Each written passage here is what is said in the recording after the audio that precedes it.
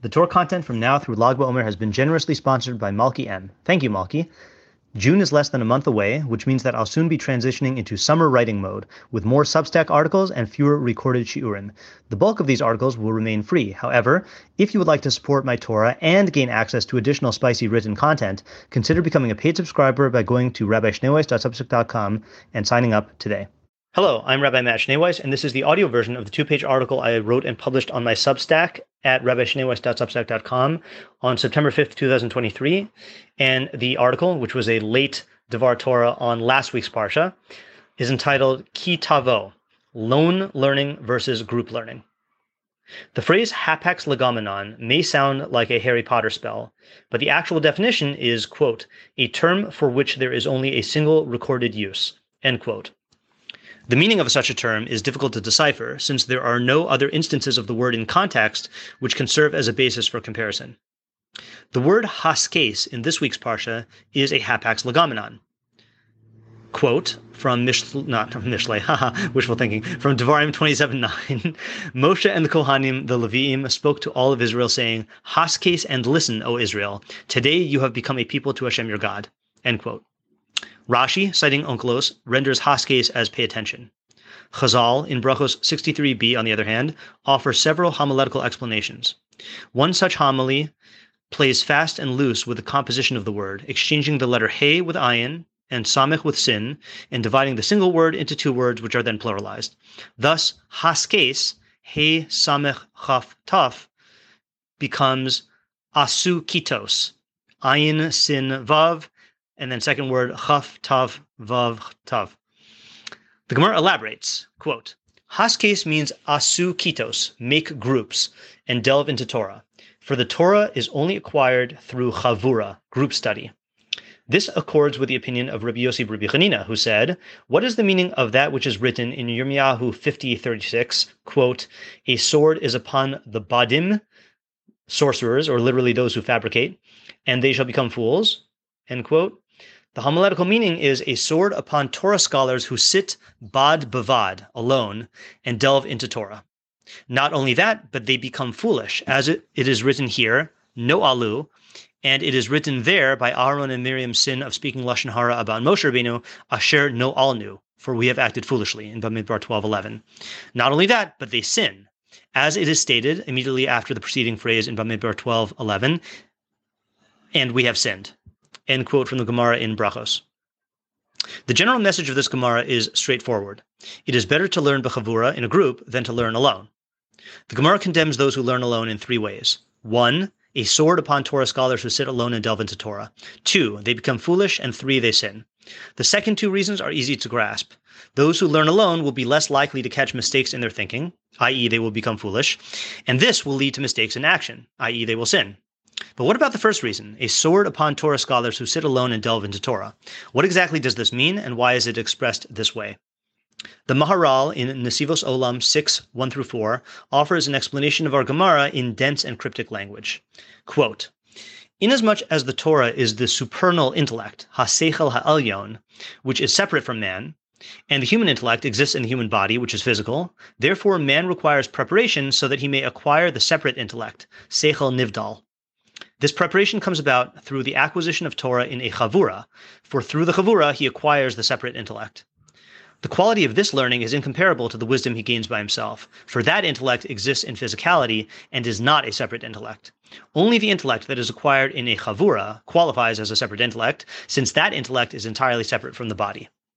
This is the meaning of their statement in Brachos 63b, cited above. The explanation is that the intellect exists in the body, but it is necessary for the intellect to become separate from the body. When a person learns b'chavura, each one expresses his intellect to another, which the other person receives, and vis-a-vis the other person, it is a separate intellect, for it doesn't exist solely within him, and therefore it becomes a separate intellect. End quote from the Maharal. The main question here, to borrow a favorite phrase from my Rebbe, Zecher Tzadik Livracha, is what the heck is he talking about? Let's break it down. When the Maharal speaks of Haseichel HaElyon, the supernal intellect, he is referring to Chachmas Hashem, divine wisdom, as it exists in the universe. This concept can be illustrated through an example from science. Many attempts have been made to explain why objects fall to the ground when we drop them. Aristotle held that objects made from the element of earth are drawn to the earth itself. Newton postulated a universal law of gravitation which states that masses attract. Einstein accounted for the same phenomenon based on the curvature of space-time in accordance with his theory of general relativity. Each of these explanations is a theoretical model of the way the universe actually works. Each is an approximation of the objective laws of nature which exists in the mind of God, so to speak, since God doesn't have a mind which is distinct from his essence. This is what Einstein meant when he spoke of reason incarnate in existence and said, I want to know God's thoughts. In short, what the Maharal means by Hasechel HaElyon is objective truth. When the Maharal writes that the human intellect exists in the body, which is physical, he is alluding to the many ways in which the human intellect is limited by the physical media through which it operates, i.e. the senses, imagination, memory, emotions, etc. Ralbag describes these difficulties in his preface to Breshis Chelik 8. Quote, the human intellect begins its development devoid of all concepts, and intellectually apprehends these concepts via the senses and the faculties of imagination and memory. The influence on man's intellectual apprehension of the deep truths of existence is similar to a flash of lightning or to the flash of a revolving sword, which is periodically visible and then hidden again.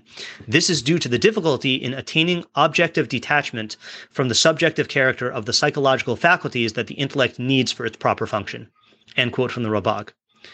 When Maharal writes that, quote, man requires preparation so that he may acquire the separate intellect, end quote, he is referring to the type of preparation mentioned by the Ralbag, namely, the difficult process of, quote, attaining objective detachment from the subjective character of the psychological faculties that the intellect needs for its proper function, end quote. It is impossible for any human to attain absolute objectivity. So long as our intellects operate through a physical apparatus, we will always be subject to varying degrees of subjective distortions which color and warp our view of the truth. The best we can do is to distill our learning from its subjective impurities to the best of our ability. This is the chief benefit of learning b'chavura. As long as an idea exists solely in your own mind, it is impossible to differentiate between the objective truth apprehended by your intellect and the subjectivity to which your thinking is prone. But when you express your thoughts to an external mind, unencumbered by your own subjectivity, and you both engage the idea as an object of thought outside of yourselves, both of you are brought one step closer to Hasechel HaElyon, objective truth. The Gemara in Brachos teaches us that this engagement with objective truth is valuable in and of itself, not only because it helps filter out errors and avoid mistakes. And the more people are involved in this process, the better. What about the sword? The Maharsha, in his Chidushei Agados on Makos 10a, Dibra Maskel Kol, offers a creative interpretation. Quote, in the study of our Torah, which contains deep concepts, man can only arrive at a clear and true understanding through analysis and cross-examination by peers. This is not the case with the religions of idolaters, in which each individual makes his own personal religion in accordance with his own will and mind without any need for peer review. This accords with what Chazal said in Brachos 63b, that Torah can only be acquired through chavura. For this reason, Rabbi Yossi Rabbi Chanina said that if a person studies Torah by himself, he is studying it like an idolater who studies alone. It is taught in Sanhedrin chapter 9 that an idolater who studies Torah is liable for death at the hands of heaven, and it is stated there that all capital punishments for idolaters are by the sword. Therefore, this Jew who studies Torah by himself in the manner of an idolater is fit to be punished with death by the sword. End quote from the Maharsha. Torah is the study of objective truth. Idolatry is a product of man's subjective inner world. The idolater has no need for chavura because he's not even trying to apprehend objective truth. Thus, a Jew who learns Torah but doesn't make an effort to escape the trappings of his own subjectivity is approaching Torah the way an idolater approaches his own religion. For this reason, he deserves the same fate, death by the sword. Thus, homiletically, Haskes and Listen urges us to pay attention to Torah in as objective of a manner as possible. If you've gained from what you've learned here today, please consider contributing to my Patreon at www.patreon.com/Rabbi Shnei Weiss. Alternatively, if you would like to make a direct contribution to the Rabbi Shnei Weiss Torah Content Fund, my Venmo is at Matt-Shnei Weiss, and my Zelle/Chase QuickPay and PayPal are mattschneiweiss@gmail.com. Even a small contribution goes a long way to covering the cost of my podcast and will provide me with the financial freedom to produce even more Torah content for you. If you would like to sponsor an article, shir, or podcast episode, or if you are interested in enlisting my services as a teacher or tutor, you can reach me at rabbishnewas@gmail.com. Thank you to my listeners for listening. Thank you to my readers for reading. And thank you to my supporters for supporting my efforts to make Torah ideas available and accessible to everyone.